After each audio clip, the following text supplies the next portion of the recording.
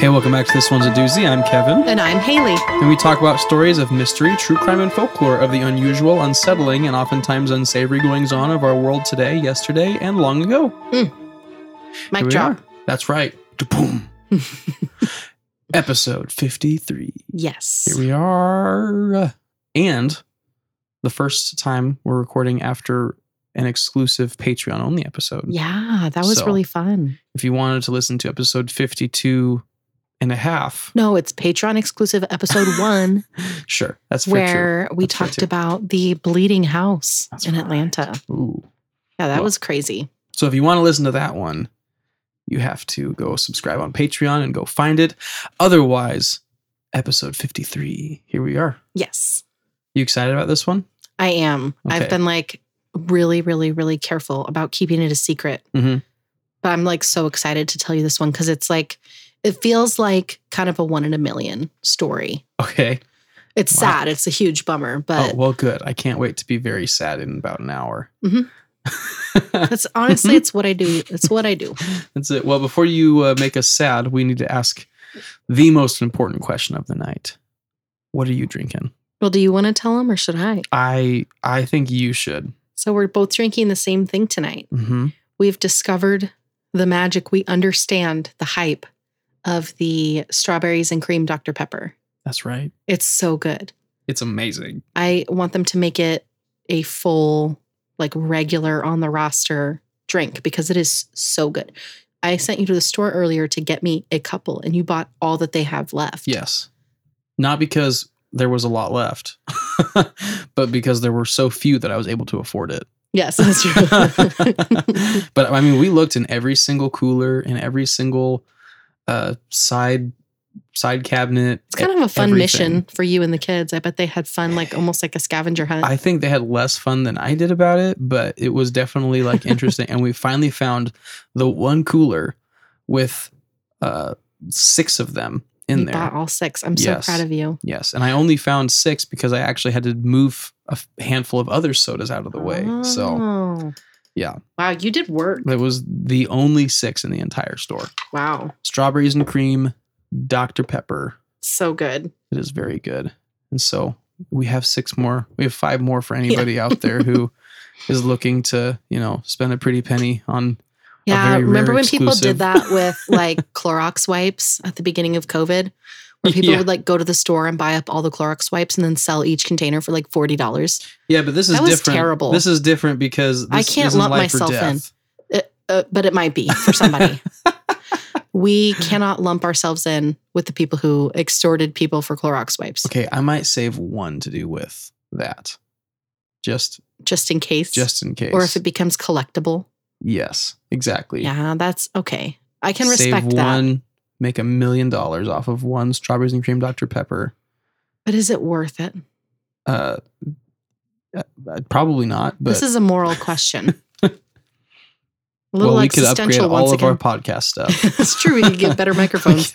Everything would sound so much cleaner and better. Mm-hmm. Anyway, now we're going down a rabbit trail. Yes, we are. But that's what we're having to drink. Strawberries and cream, Dr. Pepper, worth it. The next most important question of the night. What is your feel-good fact for us before you depress us with the rest of your story? Okay. What do you got?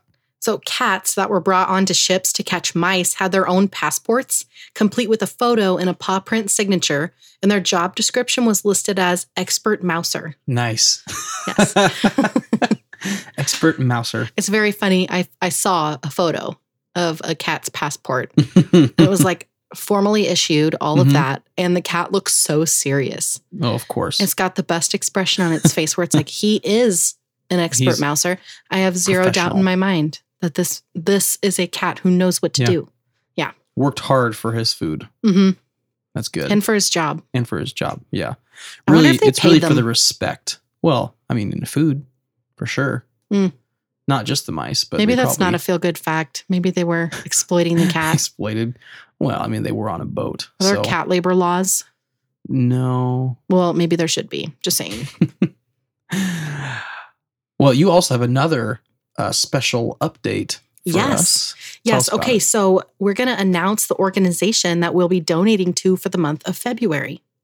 So Patreon users have been voting over the last few weeks, and they decided that we will be giving to Holly's House. Yay. The organization that we talked about on episode 50 that was started by the sole survivor of the railroad killer, Yes. Holly Dunn Pendleton. So here's the mission statement for Holly's House. Holly's House is a non-residential child and adult victim advocacy center. Our mission is to empower victims of intimate crime and abuse by providing support, promoting justice, and preventing violence. Our vision is to be a leader in preventing intimate crime and supporting victims and their families while bringing awareness to the community. So we are absolutely thrilled to give to Holly's House. And so thank you guys over on Patreon and for all of our listeners for helping us make that happen. And we will be announcing the organization or the organizations to choose between for March over on Patreon next week. And so if you want to take part in that poll, head on over to Patreon and we'll give you all the details for that at the end of the show. Awesome. That's really exciting. Yes. Wow. All right. Well, my love, what story do you have for us today? A small disclaimer out front. Bear with me. I'm like kind of losing my voice a little bit. Tis the season. So Tis the season. Be nice to me. Yeah. Okay. So we've got another true crime story this week. In 2005, two people met and found romance on an online chat room built into a gaming site. These two had never met in person, but had grown closer and more intimate in their online relationship, sending each other love notes and sexy photos and dreaming up a future together. But little did either of them know that things were not truly what they seemed to be. And this steamy little love affair would soon bloom into scandal, a love triangle, and eventually things would escalate to murder. Oh. This is the story of Marine Sniper and TalHotBlond and their sordid online affair. Okay. Hang on, Kev. Wow. This one's a doozy. All right. So in the spring of 2005, 46-year-old Thomas Montgomery did what many of us do. He was using the internet as an escape from the humdrum of daily life. He frequented a website called Pogo, which was a gaming site that had a bunch of arcade games and a chat feature that could connect you with other users from all over the world. Thomas would log on after his long days at work at the company Dynabraid, which was a manufacturing company in Clarence, New York, where he worked as a machinist. Thomas was good at his job, but it wasn't really his passion. But it did pay really well, and he really loved his family and decided that changing careers would kind of just be an unnecessary complication for them financially. Sure. So he decided to stick it out. He and his wife of 17 years, Cindy, had also welcomed two daughters together, and Thomas had also volunteered as a Sunday school teacher at his local church. He was well liked at work and in his neighborhood and was in a great place in his recovery from alcoholism. So all in all, just a totally normal guy. Yeah. Unfortunately, this was kind of a tough season for Thomas. He and his wife had been having some marital problems.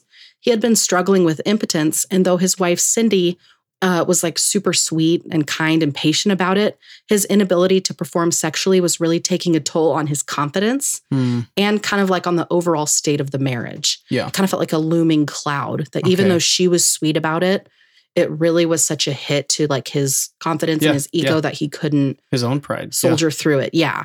Wow. So on top of that, his now teenage daughters were growing into their independence and away from the little kids who needed him all the time. When they were little, he was vice president of the daughters' swim club and was super present and fun with them, but life was changing. It was no longer like the carefree time of old, but instead it was stressful and honestly painful for Thomas at this time. Wow. Which I can relate to, like being in a different life stage with children. I think that is hitting me with one of our kids, with our oldest. Yeah. Now where it's like, oh my gosh, you're not little. Right. When did you become not little? Like, when did you not need me the same way anymore? It definitely hits you. And so with the other stressors, I can understand why he was feeling like a little escapist. Yeah. Yeah. So. Well, and it all comes back around to like your own role changes when your kids are growing up. And if you've like settled into a role, then feeling like you're suddenly yanked out of it can be very jarring. Yeah. Wow. So I can empathize with that. Yeah. In May of 2005, while he's just like hanging out, playing games on Pogo, a chat popped up from a user by the name of TalHotBlond. She told him hi and informed him that he was on the children's version of the site. Thomas hadn't realized this when he logged on, and so he kind of panicked because he was worried that someone was going to think that he was like being creepy or that they would report him and then he'd like lose his account. Sure. So he decided to lie. He told TalHotBlond that he was only 18 and just kind of played it off, thinking that it was harmless. Mm-hmm. People lie online all the time. So they went ahead and started talking in a private chat. Oh, boy. She told Thomas that her name was Jessie and that she was an 18-year-old senior in high school from West Virginia. She was tall and athletic, excelling in softball, and she was very pretty. Jessie sent him some photos of herself. They weren't nude photos, but they were definitely provocative, and Thomas was instantly smitten by the beautiful blonde girl on the screen. So again, Thomas decided to double down on his lie. Oh, no. Thomas. He told her that he was an 18-year-old Marine named Tommy. This was pretty easy for him to lie about because he actually had been a Marine in his younger years. He never saw any combat during that time and was discharged after like 5 or 6 years, but he didn't have to disclose that to this stranger on the internet. Right. But he did have a photo of himself in his military uniform from almost 3 decades earlier, and he sent it over to Jessie in order to secure his lie.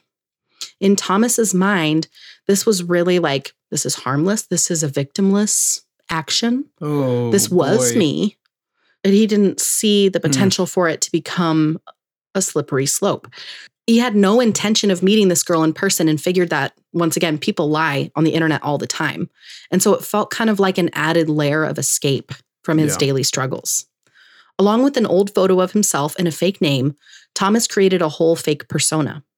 Where Thomas was a middle-aged husband and father struggling with feelings of being burnt out and insecure, Tommy was a romantic who had been unlucky in love and had struggles with suicidal thinking, a struggle he developed after losing his mother as a child. Where Thomas had a short-lived career as a Marine, Tommy was just now entering in and was pushing through boot camp. Thomas's alter ego was built on lies and false stories that he seemed to pull out of a hat. Quickly, the two became infatuated with each other. Late at night, Thomas would sneak out of his bedroom, and Tommy would call Jessie or chat with her online. He'd only talk with her for short snippets of time when he would do that in the middle of the night at first, and because he was claiming that he was off duty. Sure. Okay. So, yeah. So, man, this is already like very concerning. I mean, what year did you say this was in? 2005. Okay. So this is still kind of early in the internet danger era. Like people are still kind of figuring out how to use the internet in this way and don't give out your information and that kind of stuff. Right. But man, this is like very dangerous territory to be treading into. So, right. Yikes. It totally is. And Jessie really was just eating up everything he said, fully believing that he was, in fact, the 18-year-old Marine that she'd seen in the photo. Yeah. Wow. Being from a small town in West Virginia, Jessie had big dreams for herself. She dreamed of getting out of her small town and living a life of adventure with her Marine that she was quickly falling in love with. Oh, boy. Oh, no. She confessed strong feelings for Tommy, and the two would begin to have sexual conversations via private chat on Pogo and sometimes even over the phone. Oh, Thomas, no. Something that neither of them had ever done before, but especially not under these circumstances. So over the phone, is this over text or is this over like they're calling each other on the phone? They're calling each other on the phone. Extremely inappropriate. Wow. Also a 50-year-old man. He's nearing 50, and some sources said that she was 17 when they first connected. Ooh. But most of them said she was 18 when they first connected. Either way, either not an adult or a brand new baby adult. Yeah. Still learning what consent is and still learning all of these things that some of us who are 30 are still learning, you know? And so he's grooming her, really. He's grooming her to fulfill a fantasy.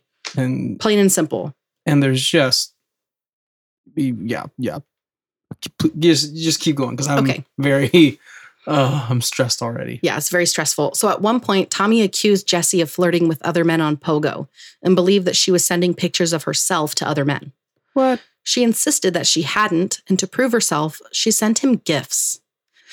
She sent him a necklace that was like a key to my heart with the initials T and J, as well as lingerie of hers. And so Thomas leaned back in, claiming that Jessie's care for Tommy was the only thing truly keeping him alive and giving his life meaning. Oh, boy. They began to plan out their future together. a future that Thomas Montgomery had no intentions of following through on.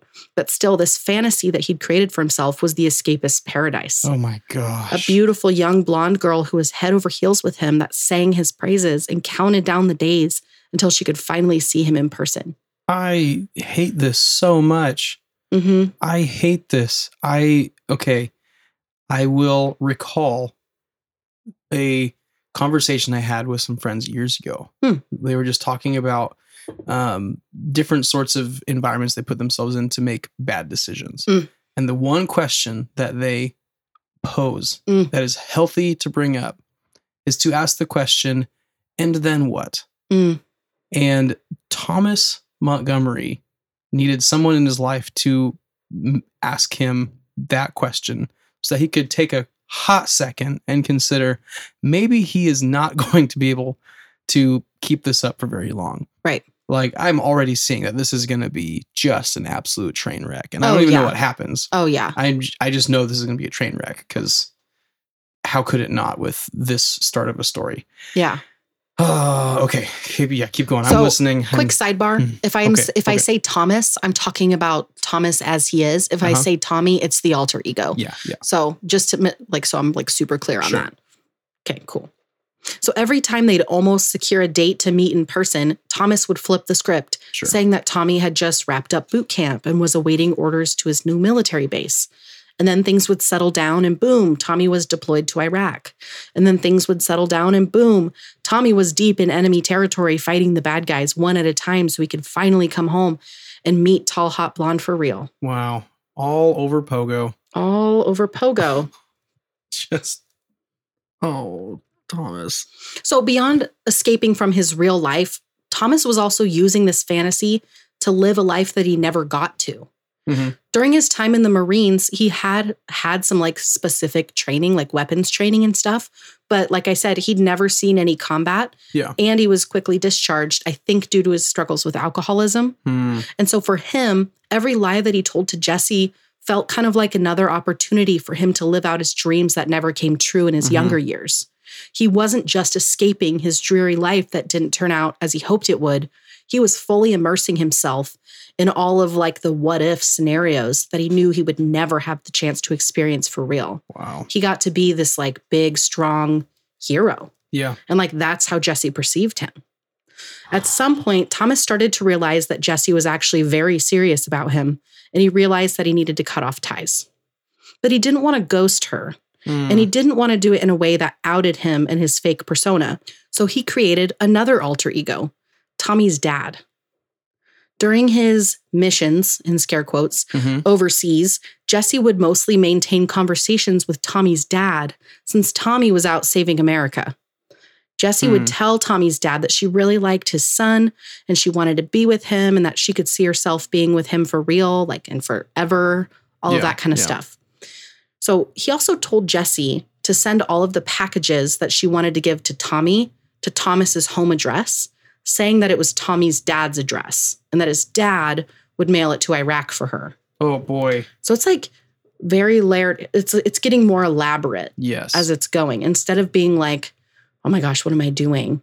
He is holding on so tightly to this fantasy that he's built that he's adding as many layers as he can to keep it going. Oh boy. And it's so interesting watching him talk about it because it's like, on one hand, he does demonstrate self-awareness of like, I knew that this was wrong and that I shouldn't have been doing it, but it's like, I couldn't stop.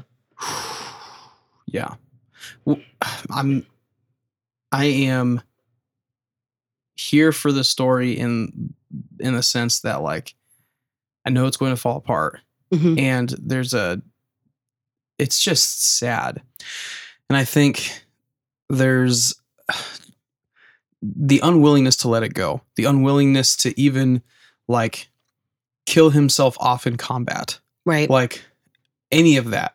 Instead, he has to use his real home address, which that is just a terrible idea. Right. You think that girl isn't going to just show up to his house someday if there was something that like was really serious? She would. And you know what would happen? There would be no Tommy. it would be Right. very obvious what the deal is. So, Well, and I think there's also something to say there too about when you have a fantasy, and I am not a psychologist, and I Mhm. do not claim to be, and I'm not armchair diagnosing anyone. Sure. Just as a disclaimer, but there's got to be something very confusing mentally Mhm. when you have a fantasy and you're blending it with reality. Yes. When you have a fantasy, especially this elaborate, where Yes. like you have a second, like an alter ego, second personality. Well, he's using his cell phone. Mhm. He's not just doing it on Pogo anymore. Mhm. This is a whole thing that there's actual tangible gifts coming in. And he also told, I don't think that I wrote this down, but he told Jesse that his dad was Thomas Montgomery Sr. And so he said, just make it out to Thomas Montgomery. And so Cindy intercepts a package that says Thomas Montgomery on it, and she's not going to think anything of it. Right. And so really it feels like a well thought through additional lie that, like, even though the worlds are blending a little bit, he's still doing it in a way that can save face with his wife if she was to ever become involved with it. Very, very, very unsettling that somebody would have the capacity to do that. Or like, there's like a certain level of boldness, and I don't say that as a compliment. Right. There's like a certain level of boldness to that move also. Yeah. All right. Keep on going. Keep telling us a story. This is very, very aggravating already. Yeah. So all of this continued for a while, but as the guilt peeked its head out from time to time, Thomas would have a brief moment of clarity, like, oh my gosh, what am I even doing? When this would happen, he decided to switch gears and have Tommy's dad tell Jesse that he didn't approve of their relationship because he'd heard that Jesse had been flirting with other men online and that she needed to stop messaging his son, thinking that this might end the online rendezvous. But it didn't. And so he kept up the ruse. One of the weirder things about this particular detail is that Thomas would log on and play the role of Tommy's disapproving father, but then Tommy would log on when he was off duty and jump right back into being all lovey-dovey. So like no self-control at all. There are just so many moments in this story where Thomas had every opportunity to walk away from this whole thing, but like he just could not make himself do it. At this point, he's 46 years old. And Thomas's affair had been going on for 6 months. Yeah. Things in his real life aren't getting any better. And so this whole ordeal had become almost an addiction to him. They'd chat almost constantly. And it seemed as though they could never get enough of each other. There was like, he would say that he would stay up until like 5 or 6 in the morning chatting with her at this point. And he had to leave for work at 7. Oh, wow. So he'd like chat with her until he had to go to work. And then go to work all day and come back and chat with her again. I mean, it was like constant, and that cannot, like, lack of sleep is a huge deal on like your mental and physical health. Yeah. And so that can't be helping things. It's just a mess. Yeah. So Thomas would later describe this season of his life as being equally as addictive and all-consuming to him as alcohol was. And he felt like he could never get enough of his fantasy. He'd literally go through almost physical withdrawals if he would go too long without talking to Jesse.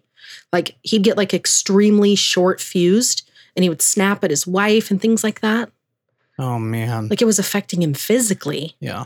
Well, you used the word already, affair. I feel like there's something biological, physical, chemical, all those things that come along with affairs just in general. Right. Because you're getting that dopamine hit. Yeah, exactly. And that's what this is at this point. Like this isn't just an innocent, victimless thing anymore. Not that it really ever was, but he couldn't even make that argument at this point. It's not just making something up on Pogo with somebody else. Right. You know. And he would fully admit that he knew it was wrong, but he couldn't stop himself. Yeah.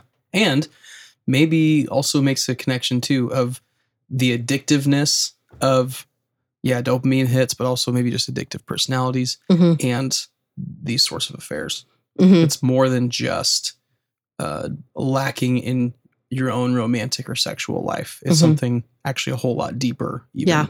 Yeah. So by Christmas of 2005, They'd taken things to the next level, and you're going to hate this. Tommy proposed to Jessie. Oh my gosh. She said yes, and they started making plans. They have never met in person, Mm-hmm. which now my own brain is short fusing because of course they've never met in person because Tommy's fictional. So they couldn't. Yeah, but I know. Like also, okay, just keep going. Yeah, okay. Just keep going because I can't even like articulate a thought because there's so many crossing wires right now of Thomas. What are you doing? Jessie, what are you doing? She's young. Tommy, who doesn't exist, what are you doing? Tommy, get back in line. Get back in line. Obviously the Marines aren't pushing you hard enough. What is going on here? Right. Oh, there's so much. So Jessie continued to cheer Tommy on and to worry about his safety, but told him that she couldn't wait to finally get to be Jessica Blair Montgomery. And it was only now that Thomas realized that he was taking things way, way, way, way, way too far. So he decided that he needed to kill off Tommy so he could cut ties with Jessie and set them both free from this whole thing. So he tried to do that, but it didn't work out. No. I am summarizing hundreds and hundreds of pages worth of chats just as an FYI. Oh. Honestly, it was almost like he was like personally too far gone and the fantasy had fully blended into into reality in his mind. Yeah. On January 2nd, 2006, Thomas wrote himself a letter on a notepad at work. It read, quote, "On January 2nd, 2006, Tom Montgomery ceases to exist and is replaced by an 18-year-old battle-scarred Marine. He has money in the bank, $2.5 million, and a 9-inch penis. He's handsome like a red-headed Harrison Ford.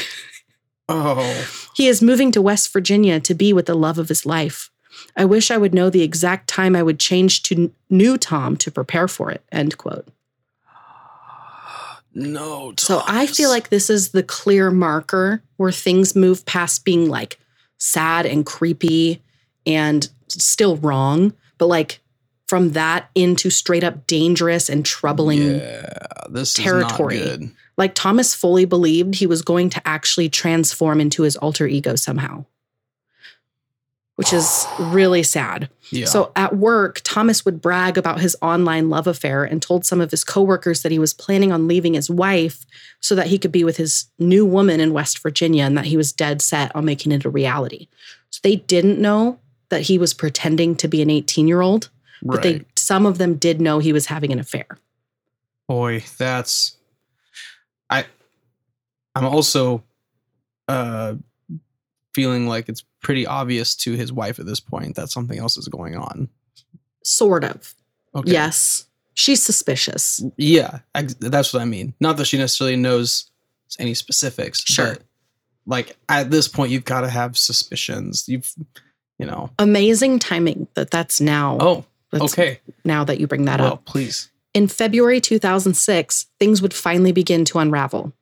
So it was a daily thing for Thomas to log on to Pogo and chat with Jessie under the guise of playing games. Mm-hmm. Cindy had made it a routine to watch TV while she believed that Thomas was playing games. From time to time, she'd walk over and see how his game was doing and would attempt to connect with him. And Thomas would just quickly close the chat whenever she would come over so that she wouldn't figure out what he was doing. Mm-hmm. She thought that he was a little bit obsessive with his game. Yeah. But Cindy was so sweet. She would literally sit down on a chair next to him and watch him play blackjack and Texas Hold'em and yeah, good job. Cheer him on. She was trying so hard. Yeah. Cindy did not deserve any of this. So this actually worked for a pretty long stretch of time, but Cindy was suspicious the whole time. Mm-hmm. Beyond their struggles with connecting due to Thomas's impotence, Cindy was a smart lady and she could feel she could almost intuit that something more was going on, but she didn't have any way to confirm it. Sure. Until one day, when she stumbled upon one of the packages that Jessie had sent to Thomas, complete with the lingerie and other romantic mementos. Oh, man. So some sources that I used said that Cindy just happened upon the box of things that Jessie had sent to Thomas, but other sources said that one of their teenage daughters was using Thomas's computer, and while she was online, Tommy received a message from TalHotBlond, and the daughter clicked on the message and found the whole slew Okay. of super inappropriate, like back and forth between them. Yeah. And then the daughter told the mom what she found, which led Cindy to go looking for confirmation of an affair. And then she found the box. Yeah. Either way, she found the box. She found the box and she is aware that something is obviously going on. Yes. Yeah. At this point, all that Cindy is certain of is that her husband is having an affair. Yeah. It wasn't until she went through all of the conversations that she saw how young Jesse was and that Thomas had been lying to her about who he really was. Later on, she wrote a note to Thomas saying, quote, "What I cannot believe is that you are living out some bizarre fantasy as father and son. If you want to separate, we can, but to continue to lie to me and the kids while she is sending your son gifts in the mail is not acceptable." So I can't even imagine how heartbroken and disgusted that Cindy had to have felt. Like, it's one thing to get cheated on. Like, that is a terrible enough feeling. But under circumstances like this, like I can't even understand how awful that must have been. Yeah. Like, you're living a fantasy. You're living essentially a double life. Yeah. Right under my nose with your kid sleeping in the room next to us and me trying so hard to connect with you. Right. Well, and his daughters are far closer in age. I know. They were 12 and 14. Yeah. Like, which isn't 18, but it's way closer than 47 is to 18. And we've talked about age gaps before where it's like between two consenting adults, like whatever. But she's so on the line and it's under so much false pretense and it's so groomy that this is just completely not cool in any way that you spin it. Yeah. So Cindy's next move is honestly the best possible way that she could have handled herself. Using the return address on the packages that Jesse had sent, Cindy wrote a note to Jesse, outing her husband's bizarre actions over the last almost year. And she included a recent photo of Thomas, Cindy, and their two daughters. Oh, boy. So here's a snippet from the letter. Quote, "Jesse, enclosed you will find a picture of my family. Let me introduce you to these people. The man in the center is Tom, my husband.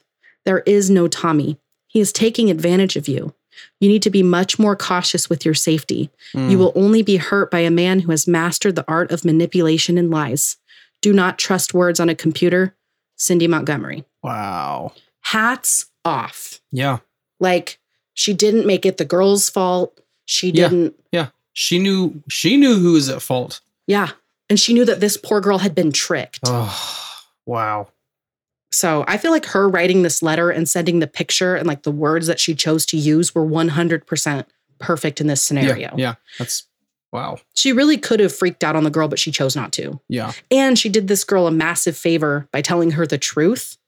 Like, you're being lied to by a middle-aged man who's a husband and a father. Right. He's lying to you. He's manipulating you. Yeah. And you're being taken advantage of. Yeah. And also she gave her like a little safety, like a little safety moment. Hey, the internet is not a place for this sort of stuff. So I just really respect Cindy. Yeah.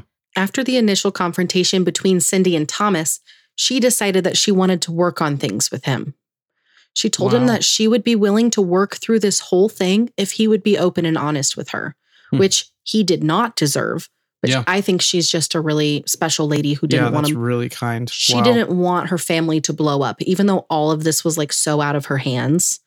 She wanted to do what she could to keep them together, which is also heartbreaking. I just feel so bad for her. Well, like you've said before, she's the one who's pursuing, like, wanting to connect with him. I know. Regardless of anything else going on. He doesn't deserve Cindy at all. Yeah. Wow. Meanwhile, Jessie was in total shock to learn that this person who she genuinely believed was an 18-year-old Marine that she wanted to have a future with was just some creepy dude with an alter ego. She immediately cut things off.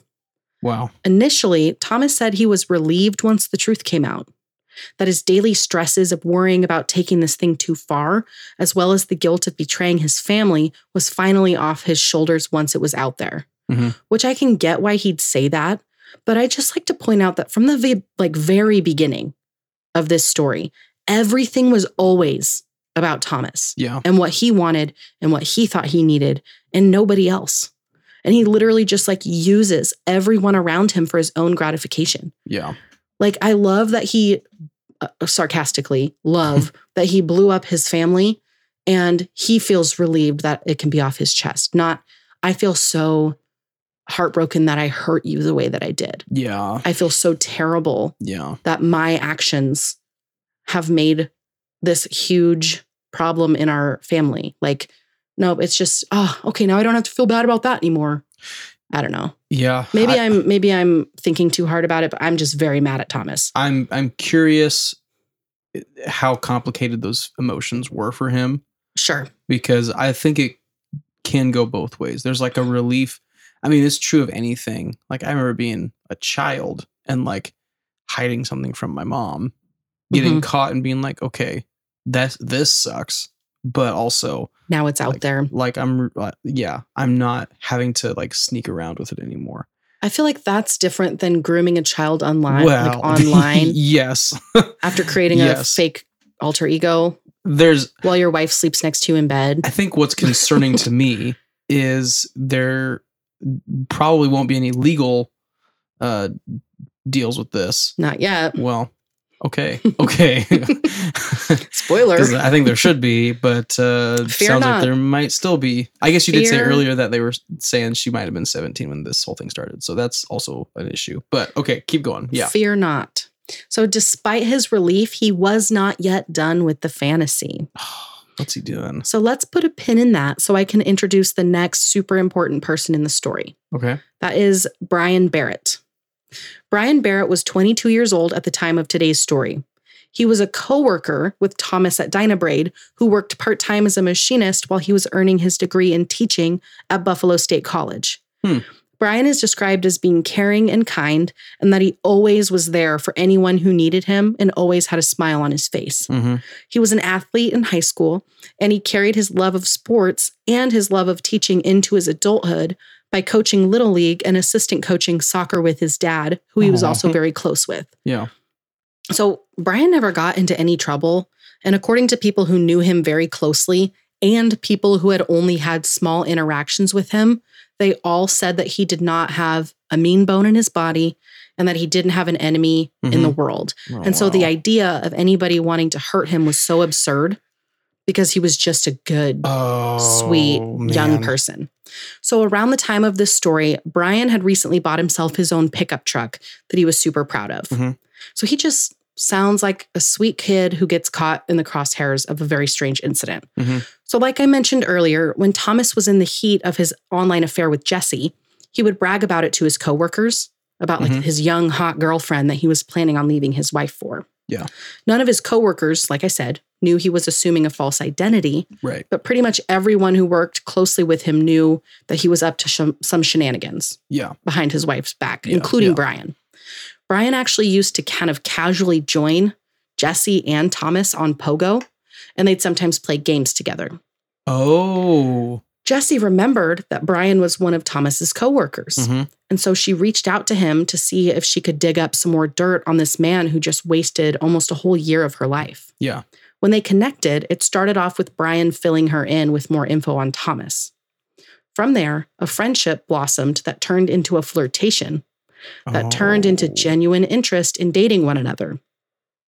Much like the whirlwind of flirtation and virtual sex and love letters between Tommy and Jessie, Brian and Jessie were all in with each other very quickly. Oh boy. Okay. Yes. So there's a trend happening here that though we've established this isn't Jessie's fault. No. She is also not good at reading some important signs. In this case, it sounds like Brian is who he says he is. So that's good. But like, oh girl, you got to maybe take a break from the internet Here's for a the while. thing. Here's the thing though. If it would have started with Jessie and Brian, they're 4 years apart. Sure. You know, there's so much less wrong with Brian and where he is in life. And he has real goals and he's a real person who's not made up. You know, like I can see after being tricked, having somebody come in and he's cute and he's athletic. Well, how does she know that he's not also faking it? I know, but it's like a ring of 50-year-olds all doing the same thing. You also have to keep it in mind. It's 2005. There's like no precedent for this kind of thing. And even since, I feel like there's no precedent for how crazy this is going to get. So, okay. Okay. You're going to roll your eyes really hard. So this didn't stop Jesse and Thomas from contacting each other, even after it was all out. After only 2 weeks of not communicating, Jesse reached out to Thomas. After 2 weeks? Mm-hmm. She confessed to Thomas that she was genuinely interested in Brian for a lot of reasons, but she also felt guilty because she kind of felt like she was using him to get back at Thomas and that she was sad and missed what they had, even if it wasn't real. Oh my God. Thomas apologized for lying to her and hurting her, and Jesse told him not to let Tommy die. Thomas said that Tommy would always live on in Jesse's heart, and then they parted ways. And I wish more than anything that this was the end of the story, but it's not. So after making up with each other, Jesse was still mad and hurt by the whole thing. Mm-hmm. So shortly after they connected and began getting more serious with each other, Brian began bragging about his relationship with Jesse and told everyone about what Thomas had done to Jesse at work, which obviously was like a shock. And like, it was so embarrassing. All the coworkers were appalled. Yeah. So online, Brian and Jesse were doing the Lord's work and calling out Thomas's predatory behavior in chat rooms and forums for other users to see, calling him a loser and a child predator, eventually resulting in Thomas getting his account suspended on Pogo. Wow. Thomas couldn't take it and decided to lash out. This is super awkward and weird and gross, but Thomas had been obsessed with taking Jesse's virginity. And so when he learned that Brian and Jesse intended to meet in person in the coming weeks, he was furious, believing that Brian wasn't good enough to take Jesse's virginity and blah, blah, blah. It's a lot more vulgar than that. Yeah. Okay. Gross. Yeah. I have so many thoughts on that whole thing anyways, but I'm not going to share them right now. Meanwhile, Jesse was feeling like she wanted to work things out with Thomas. What? Even though he lied to her. Wait. Say that sentence again. Meanwhile, Jesse was feeling like she wanted to work things out with Thomas. That's what I thought you said. And I thought there was no way that's there. Let me keep going. Okay. So even though he lied to her, she missed what they had. So once again, she asked him if they could start over as friends. No. Now, one would think that someone in Thomas's position would have said something along the lines of like, hey, I appreciate that, but I need to work on myself and on my marriage. And you deserve to be with someone who respects you, that you can trust if that's what you want out of life, or anything besides what he chose to do next. He chose to take her up on her offer and start over. He told her, hi, I'm Tom. I'm 47 years old and a former Marine. To which she replied, hi, I'm Jesse. I'm 18 and I just graduated. They wrapped up their conversation with, good night, friend. True to form, Thomas was not willing to let go of his anger towards Brian. He told Jesse that what she did with Brian was the reason why his heart turned ice cold, and that he hated Brian so much that for 10 cents he would eliminate him because he was, quote, the ultimate weapon. He was a Marine. So his messages became increasingly scary, claiming that he was going to assault Brian and that Brian would pay in blood. Still, the two continued talking and having virtual sex as if Thomas wasn't making actual threats. What? Once again, it wouldn't last long. Thomas learned that Jesse was flirting with other guys online. And then, so he started saying like really violent, scary things to Jesse. So trigger warning. Mm-hmm. He's about to wish sexual assault on Jesse, and he's really gross about it. Oh, and I'm purposely changing the language a little bit, but I feel like what he says is important to include so that everybody can kind of understand how badly Thomas is spiraling at this point. Okay. He told Jesse that he hoped that she would get gang raped by a bunch of racial slurs, which he used the word, and he started calling her derogatory names and things like that as well. He told her that if she didn't leave him alone, that he'd come to West Virginia and hurt her or her mom. And he has her address because of the packages. Jesse did the right thing and told her mom, who logged on and told Thomas to stop contacting her daughter. Yes. Thomas agreed as long as Jesse would stop contacting him. They continued with the back and forth. You just do it. Who cares if she contacts you? Thomas, you are an adult man. Here's an idea. What? Throw away your computer. Yes. You have a problem. Throw away your computer. Go to therapy. Yeah, basically, like, I don't know. Yeah. Now I'm just kind of rambling, but yeah. Oh. So to sum up this next chunk of time, I'm just going to say that they would reconnect. And they would continue with the back and forth of having crazy fights and working things out and then fighting again and then working things out again, which was super unhealthy and wrong on just about every level. But things would soon come to a very dramatic head. In a moment where Thomas and Jessie were back on again, Thomas looked up Jessie on MySpace and found her profile. Mm-hmm. He scrolled through it and discovered that Brian was on her page and that it seemed as though they were like an item, which sent Thomas over the edge. He told her to be very afraid. Jessie reached out to Brian to warn him that he might be in danger and that he needed to be careful about Thomas. Brian told her that initially he wasn't totally worried, but that Thomas had tried to run him over in the parking lot at their work, and he wondered if he should tell anyone like his boss or the police about it. But sadly, Brian would never get the chance to tell anyone how badly this whole thing was escalating. On Friday, September 17th, 2006, Brian Barrett clocked out at his job at Dynabraid at 10 p.m. and headed towards his truck. Coworkers and friends believed that he was traveling to go meet up with Jessie, but while he was working, Jessie had called off their plans. But nobody knew this. Suddenly, from out of the shadows, someone appeared from behind the truck and shot Brian 3 times, killing him. What? The rear tire of his truck was also slashed, so even if he had tried to pull away to get help, he couldn't have. Able to. Oh my gosh. Since nobody knew that his plans had changed, his body wasn't discovered until more than 2 full days later, when coworkers began showing up to Dynabraid and noticed Brian's truck. When they peeked inside and saw his body, they quickly called police, who pronounced Brian dead at the scene. Wow. In the days after the discovery of Brian's body, Thomas Montgomery was nowhere to be found, and so the immediate concern the investigators had was that he was going to hurt Jessie. He'd already escalated to murder, he was clearly unhinged, and this girl was quite likely in danger. Yeah. And so investigators, this is actually kind of hilarious, so they used Jessie's MySpace page to figure out her last name and the town that she lived in, and it worked. Oh, wow. Like they had a younger person on staff do that. Which I think this was one of the first times that a social media page was used to locate someone, which is really interesting. So they did figure out her last name and where she lived.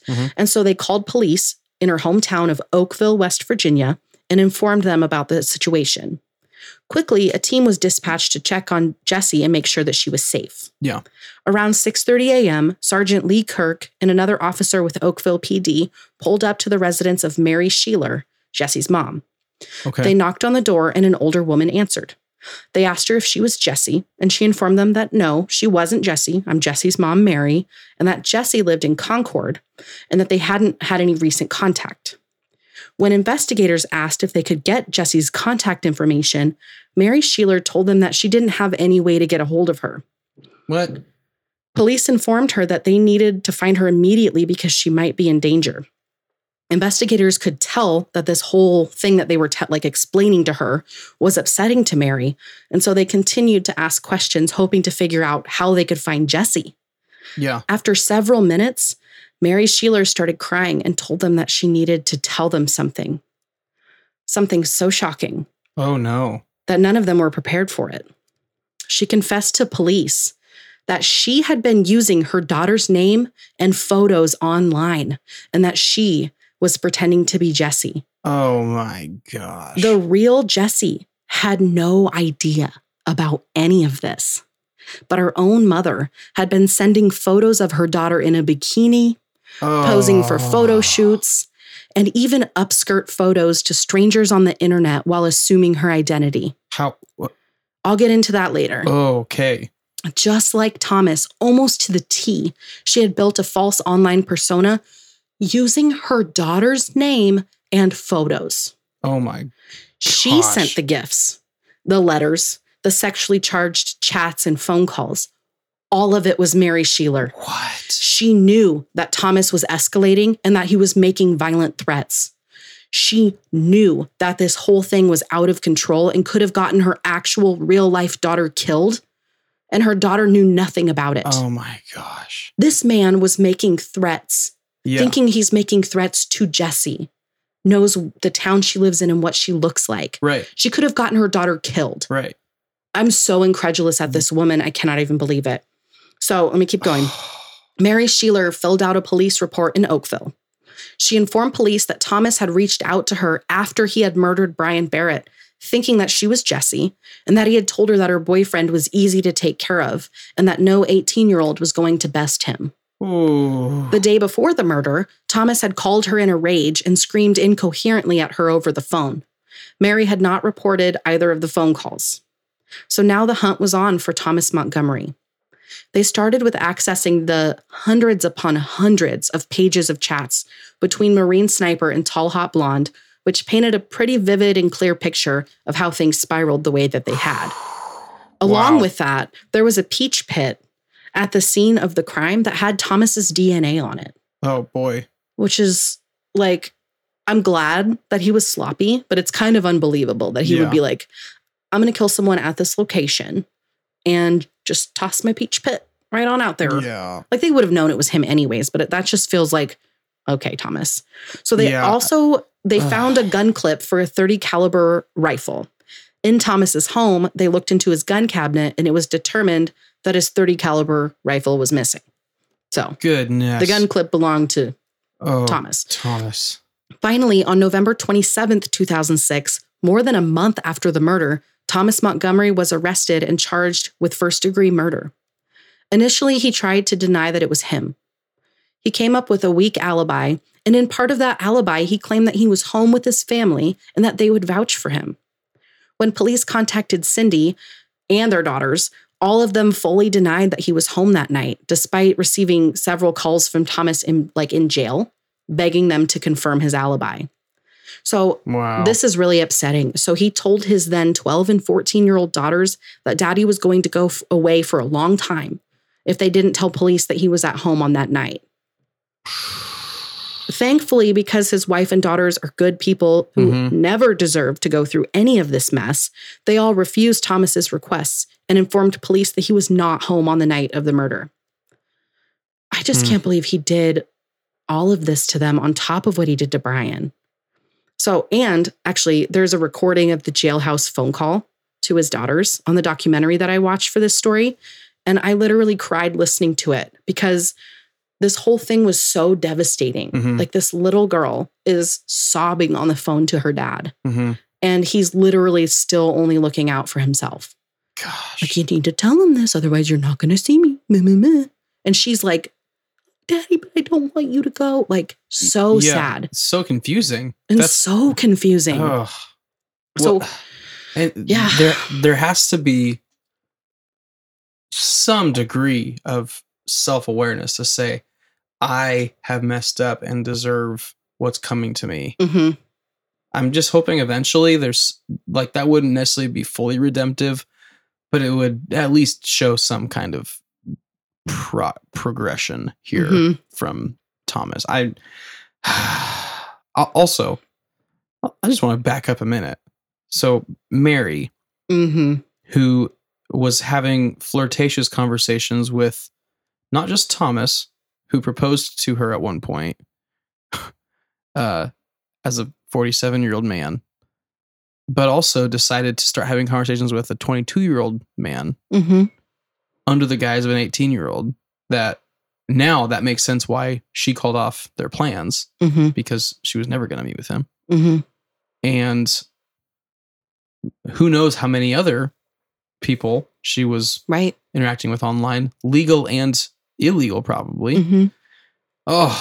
This whole thing just became, it was already a complicated web of lies into like, oh, by the way, here's an additional complicated web of lies that is probably 10 times the size. Anyway, please keep on going, because I'm... Mary Sheeler's behavior is extremely unbelievable. Yeah. So it was also at this time that Thomas learned that TalHotBlond was not Jessie, but rather her middle-aged mother, who was bored with her life. And so she created an alter ego that she could use to engage in an online romance, which feels a little like Just Desserts. It does not make it right, but it's like, how does it feel to know that? Yeah, that would be crazy. Also, it would be crazy to think he deserves that, like, at least. They could have actually met up and it would have been like, oh, wow, okay, we're both surprised that this is not like a illegal situation. it also explains, and I this like popped in my mind at the very beginning, not this whole thing that she was fake, but I thought it was odd that TalHotBlond reached out to him on the children's page. Right. Like right out of the gate. If I'm Thomas, I would be assuming, I guess once again, it's 2023 and this happened. We have additional internet context, but I would have assumed like, oh, this could be a police officer. This could be someone trying to catch somebody. Like, not totally. Yeah. Everybody's catfishing everybody. Well, it goes back to that thing that you said about, and then what? Yeah. Like the complete inability for anybody in this story to say, and then what? Besides the people who were victims. Right. Like Brian sort of taunting Thomas shouldn't have gotten him killed. Right. Like, Thomas, maybe don't be a creep if you don't want somebody to tell your coworkers that you're a creep. Right. Maybe don't do that. And maybe then nobody will find out about something that never happened. Like, it's not that hard. Brian didn't deserve that. Cindy and their daughters didn't deserve that. And assuming that Jesse was real, if he had connected with literally any other woman on the platform, they wouldn't have deserved that. Right. But anyway, let's keep going. Okay. So after consulting with his attorney, John Malloy, Thomas pled guilty to first-degree murder. He ended up taking a plea to keep the case from going to trial. And so Thomas Montgomery was sentenced to 20 years for the first-degree murder of Brian Barrett. Wow. He did end up appealing because he felt like he basically, his whole argument was, if I can plead guilty, then I should be able to then later plead not guilty, which, okay. That does not make sense. No, it doesn't. So had he not taken the plea deal and had he been convicted, which he definitely would have been, he would have served a sentence of 25 years to life. And so all things considered, Thomas's sentencing was almost a slap in the face to the Barrett family. Yeah. Brian's parents, Dan and Deb Barrett, are sad and angry. Yeah. They're shocked that nobody told them or even police what was going on. Coworkers, Mary Sheeler, anyone who knew about Brian's involvement with Jesse or with Thomas's erratic behavior and threats towards Brian, that things could have been different if anybody had told them. Right. And Brian was like, he was kind of private in that way where he didn't talk about that kind of stuff. And like they wish he would have told them, but anyway, it's just sad. They're sad that they never had the chance to talk to Brian about it. Right. His dad carries guilt about showing Brian the ad for the job at Dynabraid that ended up connecting him to Thomas. And they carry so much heavy sadness about their tremendous loss. Yeah. At the end of the day, Brian was caught in the middle of a storm that was way out of the realm of anything that any normal person can fathom. Yeah. Everyone who knew Brian is still devastated about their loss. People like Brian are irreplaceable, and his life was stolen by a man in complete denial of reality. Brian's mother hopes to see legislation put in place to stop things like this from ever happening to anyone ever again. Wow, yeah. As well as legislation that would protect, like basically any laws that could prosecute this situation more directly. Yeah. Wow. So as for Mary Sheeler, because she didn't technically commit a crime, she was never prosecuted. Mary's now ex-husband, Tim Sheeler, believes that Mary has absolutely no remorse for what she did and believes that she absolutely had a hand in Brian's murder, even if she wasn't a direct accomplice. Wow. I feel like there's a peddling of your daughter's photos that... Well, let me keep going on that. My goodness. Okay. I have more information on that. Yeah. Mary continued her lies after the story was made public, and her own family didn't even know about her involvement until a year later when she had to go testify before a grand jury in New York about what had happened. She never took accountability for the fullness of what she had done, and Jesse, real Jesse, was actually the one who told her dad. Oh. After hearing people saying weird things about her mom, Jessie had Googled her mom's name, and that's when she learned that her mom had used her name and photos to create a false identity online that resulted in a tragic murder. Jessie was devastated. There was her face plastered all over the internet, her in poses all over the internet. Oh my gosh. And then realizing on top of that like an extreme violation of privacy, that her mom was the one doing it. I just can't even imagine. So Tim said in this documentary, he's crying because he's a normal person. Right. He said, how could you do that to a stranger? And how could you do that to your child? Yeah. And I completely am asking the same questions. In an attempt to explain to Jesse why he thinks that Mary did what she did, he told her that he believed that Mary was capable of all kinds of terrible things if she truly believed that she wouldn't get caught. Wow. Which feels very spot on. He, very much like Cindy, had no idea what was going on. Wow. When investigators searched Mary's computer, they found hundreds upon hundreds of photos of Jesse, many of which were obviously taken without Jesse's knowledge or consent. Bikini photos, videos, and photos taken of Jesse's miniskirt when she wasn't paying attention, or Jesse in positions that are, they're innocent, like bending over to pick something up off the ground. Mm-hmm. But her mom took the photos in a way that even doing something like that, I drop my purse and I'm picking it up, becomes suggestive, which is so violating that I can't believe it's not a crime. I cannot believe that it's not a crime. How couldn't it be?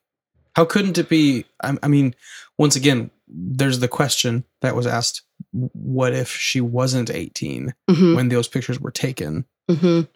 I don't know if there's a precedent for that today, but I'm pretty sure there's been enough of this kind of stuff to at least, I'm totally speculating.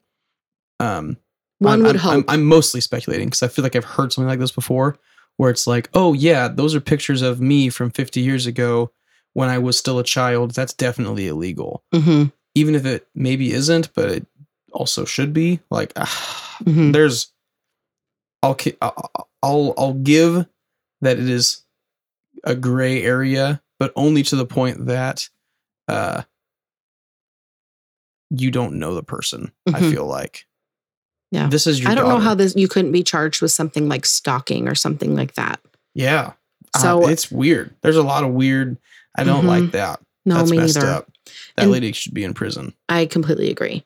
Investigators also learned that Mary had been sending these photos of Jesse to handfuls of men, not just Thomas and Brian, which just makes me so sick and so sad. Since then, Jesse has completely cut off communication with her mother. Mary has never apologized to Jesse for what she'd done to her. A psychologist on the documentary I watched said something that I feel like was really profound in this circumstance, that I feel like we could all learn something. He said that if he had the chance to talk to Jesse in person, he would say to her, Jesse, there is a rule of forgiveness. Never forgive those who are not repentant. Until Mary fully admits to what she's done and takes full accountability, then she is not forgivable. Yeah. I completely agree. I do too. If they're not sorry, you are they're allowed not asking for forgiveness. Right. Well, and you're allowed to set some, like, yourself free from the burden of being wronged. Like, you're allowed to say, I'm choosing to move on. Yeah. And I think that that's why the kind of idea of I forgave this person who hurt me, even though they didn't say sorry, feels like you're lifting yourself from like lifting the burden off your shoulders by doing that. So I can understand like the impulse to say I'm forgiving to set myself free. But it's like, nah, sis. Yeah. No, like, no, you don't have to do that. You actually can just say, I'm not letting you affect me. Like, I'm not letting what you did ruin my life forever, So anyway, you don't have to say we good. Yeah. You can you don't have to restore any relationship. Yeah, we're not good, but I'm going to move on. And if you want to move on too, that's great. We can have that conversation, but I'm not just going to wait for you to be ready to move on for me to move on. Yeah. Cindy filed for divorce while Thomas was awaiting trial. From what I understand, his daughters have visited him in prison, and Thomas says that he can still see the hurt in their eyes over what he has done. What he says he's learned from this whole thing is to not hide your problems from your family, but to lean into them and to ask for help if you need it. He advises people not to be lured in by the false sense of freedom that can be found in confiding in strangers on the internet, especially if you're already in a fragile state of mind. Which, like, hey, this is the first time I feel like I can agree with something that Thomas Montgomery said or did. I said a few minutes ago that there's got to be a degree of self-awareness that happens eventually to feel like there's a progression. I would have loved to have heard him say, and I am sorry for what I did to Brian. Yes. And Brian didn't deserve that. I would love to hear that because Brian did not deserve that. Right. He deserves to still be here doing great things. He's the one who is the most affected. Like, well, and that's not to downplay everybody else, but I mean, he's the one who's dead. So, yeah. At the end of the day, though, this really is a story full of victims. Yeah. Thomas and Mary's individual choices and their complete unwillingness to confront that what they were doing was wrong while they were doing it ruined lives. Yeah. At the very least, they changed people's lives forever. Brian's life was stolen, and his parents, siblings, and countless friends will never get to see him or talk to him or hug him ever again. Cindy and her daughter's lives were forever changed. Tim's life and Jesse's life will never be the same again. And so I guess my annoying grandstand, if I'm going to do it, we might not even keep this in the episode. It's just ask yourself and then what, and be careful on the internet. Yeah. That's my grandstand for the night. That is a worthwhile grandstand to take, I think, because it's a meaningful question. It's simple but profound to say, if I'm doing something that maybe I shouldn't be, or even that I feel like I'm allowed to, you should still always ask this question. And then what? Take it to as menial of a subject as possible. Gaming until 4 a.m. Well, and then what? I'll probably be tired tomorrow and it might be hard to work or whatever. That's not to shame anybody for life choices, but it is a good little rule of thumb. It sure is. And then you can take that rule of thumb all the way up to maybe I should not create an alter ego on the internet. Well, and even simpler than that is to just be thoughtful when you're on the internet. Like it's still so easy to just be an anonymous entity on the internet. You can say whatever you want. Right. You can comment whatever you want. You can post whatever you want. You can message and do whatever you want. None of the anonymity and the false sense of freedom, as Thomas put it, is actually what it's like. Try and word this the right way. It's not real. Yes. It can't deliver what it feels like it can deliver. Especially in these days, like anything is traceable. It's not hard to dig up somebody's online presence. It just takes one somewhat knowledgeable hacker to say, I know everything you've done on the internet in the last 25 years. Well, okay, we should all be asking, and then what? So one last little thing. The psychologist in the documentary put it very simply, that the real takeaway from this story is not complicated. Be nice. Don't lie. Yeah. Which I feel like sums it up. So if you're interested in that documentary, it's called TalHotBlond, and I watched it on Prime if anybody wants to watch it. But yeah, that is what I have for you today. Wow. Oh, well, you're not wrong. I am very bummed and discouraged, disappointed. I hope Jesse's doing well. I hope she's doing Cindy well. And the girls. Yes. I hope all those people have been able to grow immensely through all this and that are they're happy. Healthier and happy. Yeah. Yep. All those things. Yeah. And they have everything that they dream of in life because they deserve it. All of them. It's so interesting because when Thomas was feeling slighted at the hand that was dealt to him, he reacted by essentially personifying death and destruction to everybody around him. But then somebody like Cindy, somebody like Jesse, somebody like Tim, somebody like the Barretts, those people are amazing. And what they did in the face of a very unfair hand being dealt to them was to move forward and to show mercy and to be kind and to talk with each other. Like there's such a huge chasm between what Thomas Montgomery did and the people that he victimized. Yeah. And it's heartbreaking in that sense that none of them did anything to deserve that. And it's really heartbreaking, but I'm very moved by each of them as people. Yeah, I agree. So. Wow. Well. Oh, wait, one additional. Sorry. This is my last thought. There are a lot of photos online when you type up the story of Jesse. Oh. And I would just encourage you to not seek those out. It feels like an extreme invasion of privacy even to Google it and there she is, it feels very wrong. It feels very unfair and very wrong. Yeah. And so we will not be sharing pictures of her or of Thomas and Cindy's daughters. Yeah, that's good. Even though the family picture is online, we will not be sharing any of their faces. That's good. Online. Yeah. And so, I would just discourage anybody from clicking on pictures of her because I don't think that's fair. I agree. So, all right. Wow. Well, thank you for listening to the unusual, unsettling, unsavory story today. Unsavory 100,000%. Hands down. Yes. If you have an opinion or a thought or a comment or anything, I might have made people mad with my forgiveness speech. We'll see. Anything that you might have in response to this episode, please make sure that you leave a comment on any of our social media posts. With that being said, you can find us on social media on Instagram and TikTok at This One Is a Doozy, and on Facebook, This One's a Doozy Podcast. Make sure also that you are subscribed on your favorite listening platform and that you leave a 5-star review. Those reviews help other people find this podcast. And also, if you want, you can dig in even a little bit deeper with us by joining us over on Patreon. My love, do you want to explain how and why they should do that? Yeah, so you can go to our Instagram bio or our Facebook About section. We have a link to our Patreon page. Otherwise, you can go to patreon.com and search This One's a Doozy Podcast. And for $5 a month, you can support what we're doing on the show.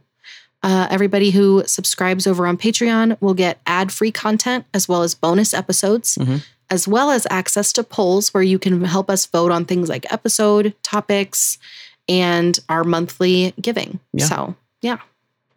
Well, thank you so much for listening. We will see you next week for another doozy. Bye, guys.